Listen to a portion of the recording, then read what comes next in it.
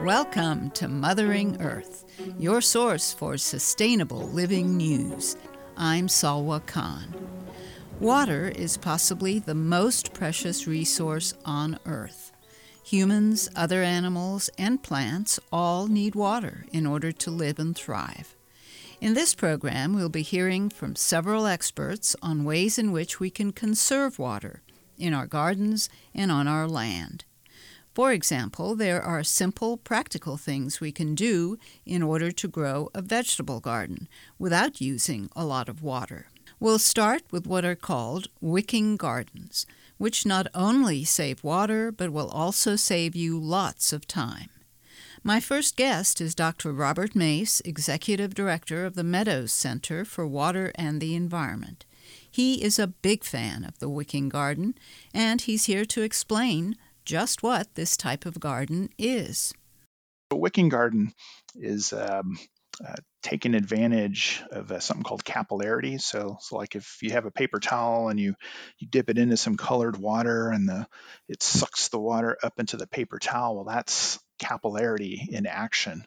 And so you're using that to water your garden. And so what we did is we bought livestock troughs that you would like water your cows with if you had cows, Right. and fill them up halfway with pea gravel, put landscape material on top of that pea gravel, drill a hole right above that landscape material, and then backfill with soil, and then put mulch on top, and then you plant your garden. And what you do is you then water. You can water just from the top until you see it overflow out that overflow weep hole, and there you go. The neat thing about you just leave it and it wicks up. And it wicks up through the soil. It's always watering from that standpoint. So as long as you're kind of keeping up with keeping the reservoir in the bottom filled up or topping it off when you need to. The cocktail friendly part comes because if you do it in these livestock tanks, it's sitting up about 2 feet or so. So you don't have to bend over. Right. And if you use enough mulch, you generally don't have to do too much weeding anyways. And then the topping off of the tank during normal season, it may be once a week that we would top off these containers. And then during it's August when we had those 100-degree days, twice a week. We'll do it on Saturday morning. We'll do it on Wednesday morning. When we had an in-ground garden before, we're having to be out there in the morning and the evening to keep things alive. And the best part is the plants love it. We have 12-foot tall tomato plants. We get basil plants with almost 1 foot diameter tree trunk size bases. I mean, it's crazy with not a lot of effort. It's very water efficient because the water is coming from the bottom up instead of the top down. And so you don't use as much water that way. And we use rainwater. So we're not using any city water for these gardens. And we've got 7 of these things in our backyard. And just can't sing the praises of them high enough. So let me understand. When you water them, you have a hole where the pea gravel is? Is that right? Or how do you get the water in? So you can just water from the top. I've kind of done experiments with the design. The initial design, I had a vertical pipe down to the pea gravel, which you can do, and then just run the water straight into that water reservoir. Or you can just lay your hose on the top in one place and let it just soak through until you then see the water come out of the drainage hole. And you got to have that drainage hole in, otherwise the whole thing fills up with water and your plants drown because there's too much water. Another type of wicking garden also uses galvanized stock tanks. They can be round or oval depending on what you prefer and can accommodate. This design uses perforated PVC pipe cut into 4 or 5-inch lengths. These are placed on the bottom of the tank and support a perforated polypropylene screen that is cut to fit the tank. That creates the reservoir, where the water will go. A drainage hole is cut into the side of the tank about 4 inches up from the bottom. The soil goes on top of the polypropylene screen. The plant roots will reach down into the reservoir for water, and this is what creates a self-watering wicking garden bed that conserves water and saves time, as the gardener doesn't have to water as often.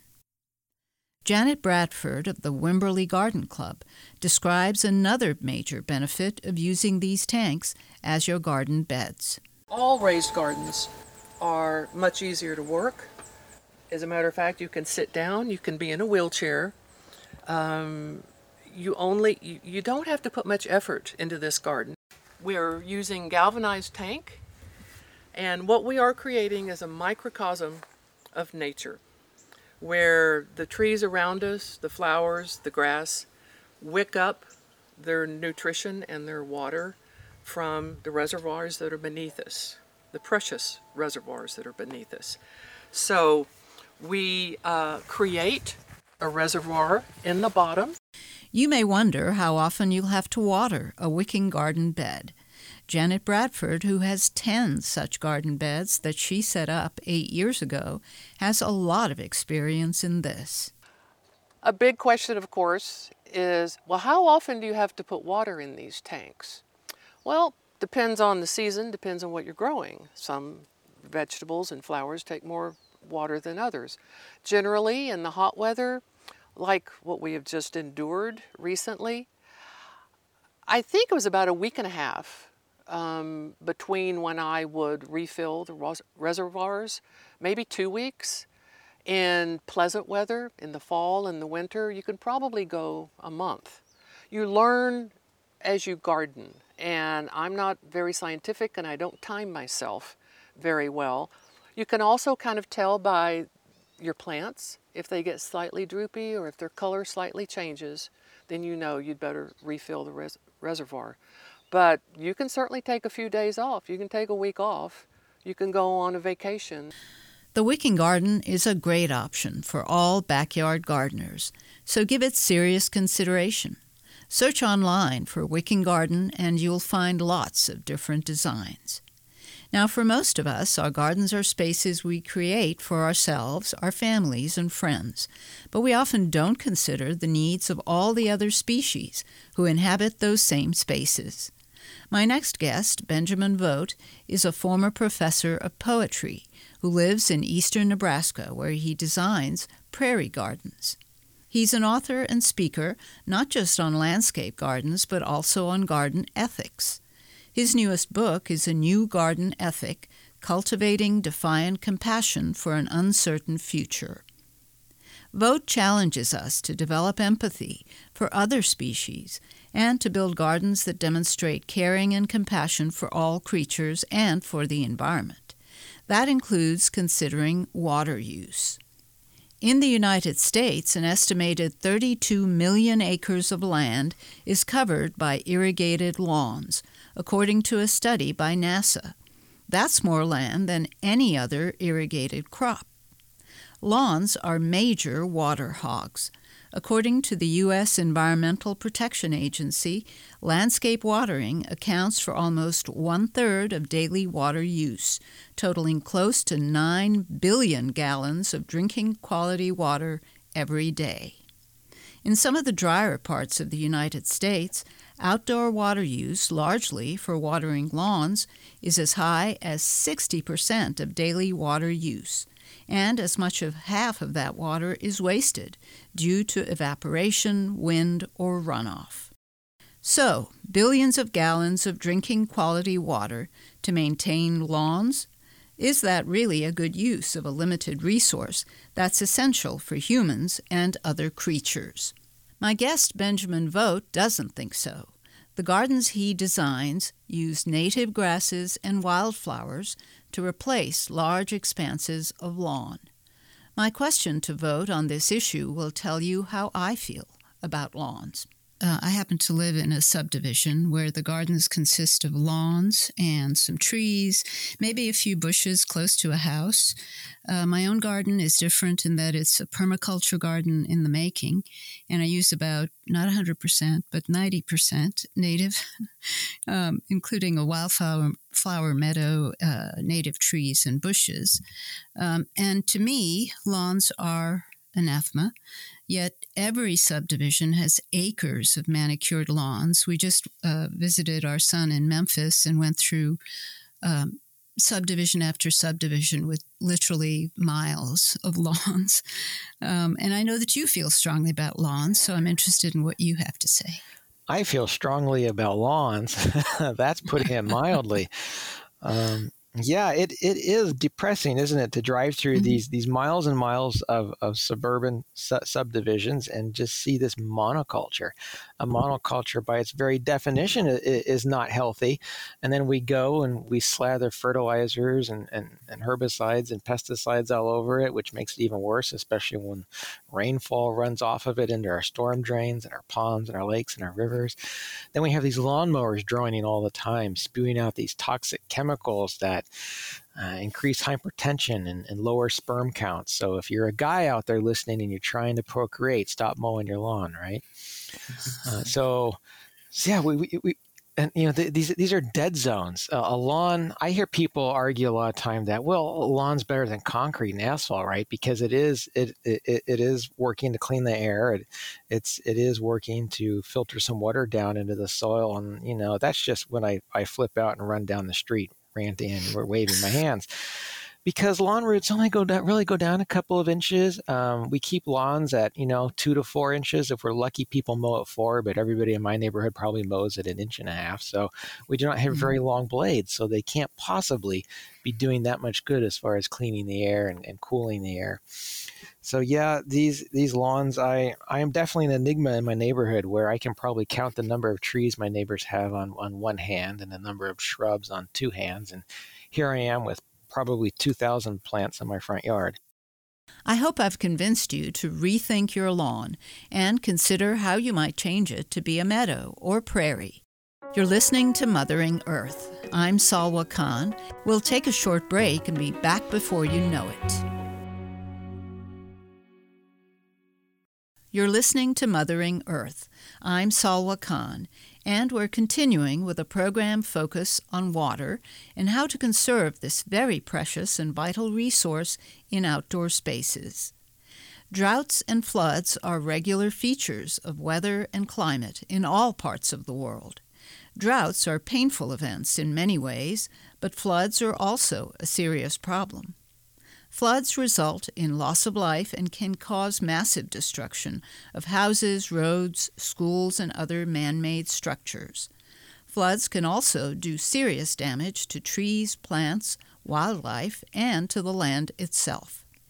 There are many bad land management practices that magnify the effects of floods. These include adding more and more impermeable surfaces in the form of roads, parking lots, and other types of construction. It also includes destruction of natural areas such as forests, parklands, and perhaps even the land in your own yard. What if we could prevent some or most of the water that spills across our land during a flood from racing off and flooding the streets and areas around us? What if we can help our land become more like a sponge to soak up water and hold it for plants to use over time? Expanding the water-holding capacity of our soil is one important way to prevent or minimize the effects of flooding. My next guest is Ryan McGillicuddy, conservation biologist at Texas Parks and Wildlife. He works with people who want to learn about ways to mitigate flooding on their land.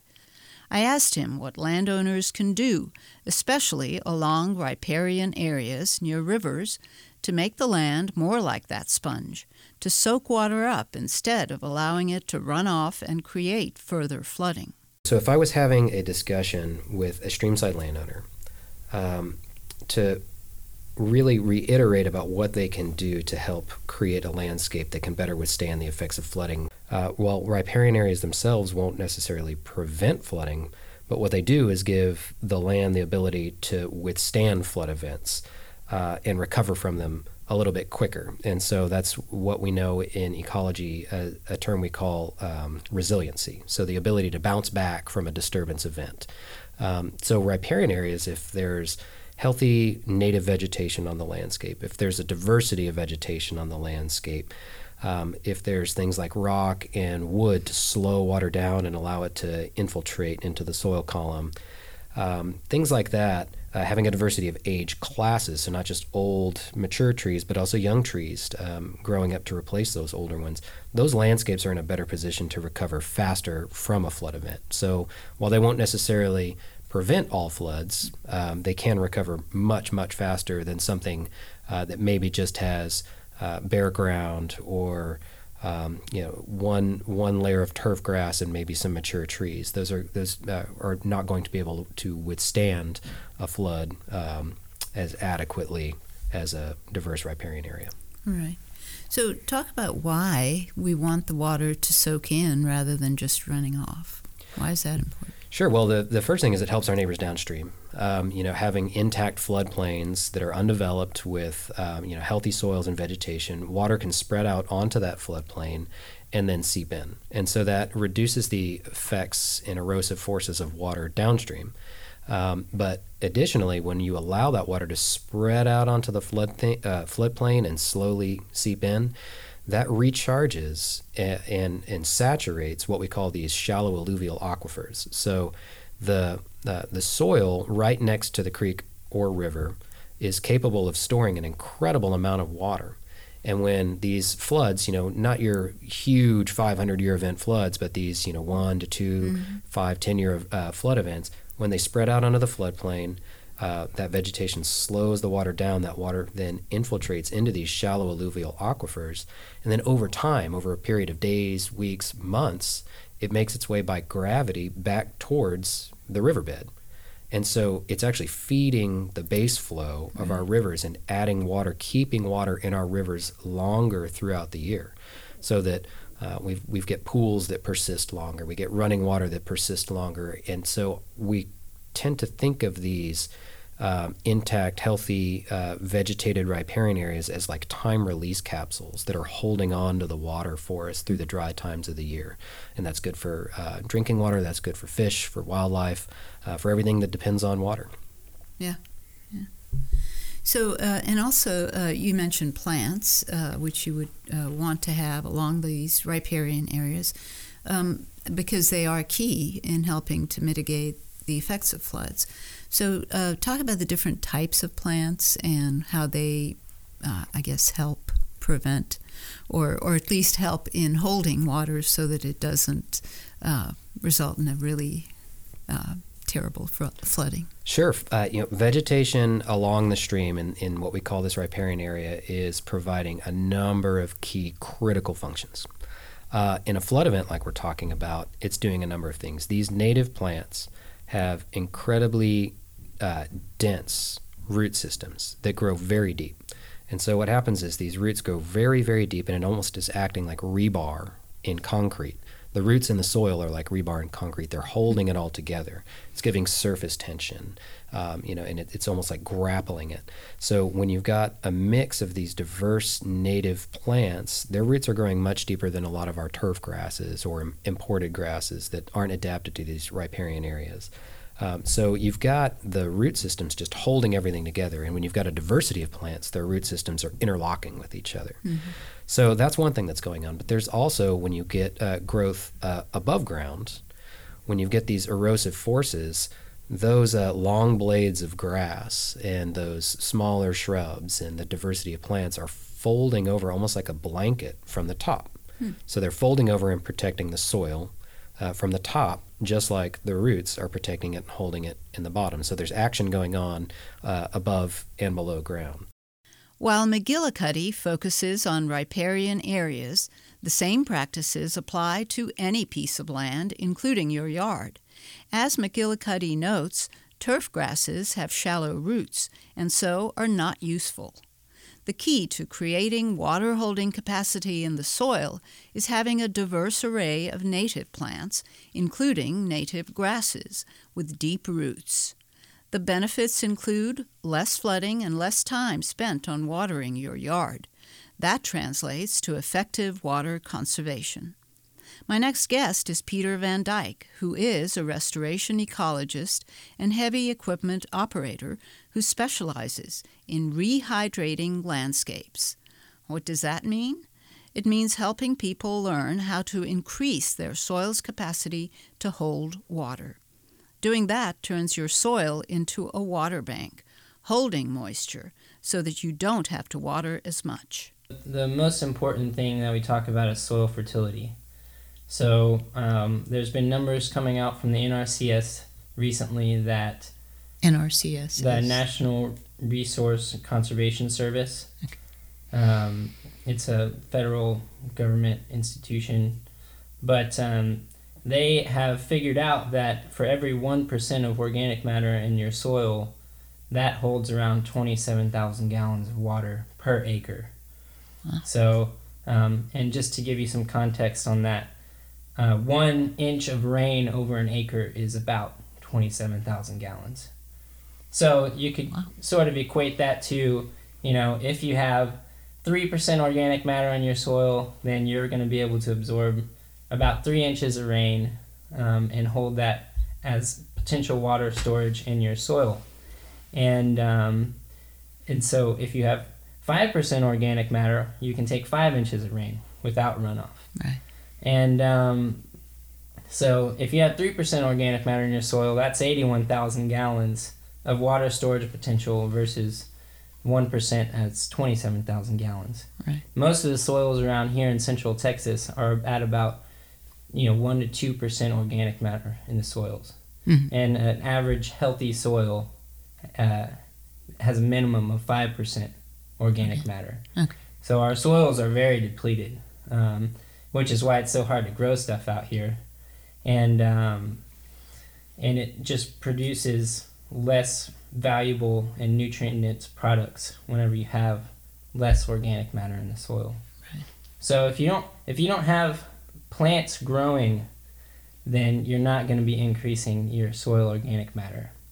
So whenever you don't want bare land. Right. So whenever you have green plants photosynthesizing, they take in sunlight, water, and carbon dioxide, and they do some pretty amazing stuff. They split the water molecule, and the oxygen is exhaled, and then they use those remaining hydrogens to create sugars, and that sugar is used to as food that they use to maintain their bodies. Right. And in the good times, they'll have excess. So that excess sugar literally drips through the root system of the plants, through the tip of the roots. And that's where you start to see under a microscope billions of microorganisms feasting on those sugars at the tips of the roots. And so what's happening is the plant is having this interaction with these microorganisms. They're getting nutrients and minerals that are vital to their survival that they cannot obtain on their own. Right. And through that process and all that cycling, and the final digestion of all of that is through fungi, that creates humus, which holds a lot of water and is analogous to honey for plants. So bees create honey, and they store it for the winter as their long-term food source. Well, humus in the soil is very similar to that because the plants are using that as a long-term stable food source. Right. And that's a great analogy. I've never heard that before. Right. Yeah. And so that can last in the soil for 1,000 years. Yeah. So really, the process of photosynthesis is creating like this crystallized solar energy in the soil, and it just so happens that it holds a lot of water. And the more that we can encourage that system of symbiosis, the more stable your soils are going to be and holding more water. What you don't want in your landscape is bare soil. When rainwater or floodwater hits bare soil, you have runoff and soil erosion. Rainwater isn't something to get rid of. It's a precious gift that you want to hold on to. To do that, you need to increase the water-holding capacity of your soil by planting a wide diversity of native plants that have deep roots and by building up the amount of organic matter in your soil. Please tell people you know about this podcast, and thanks for listening. Until next time, this is Salwa Khan signing off for Mothering Earth, your source for sustainable living news.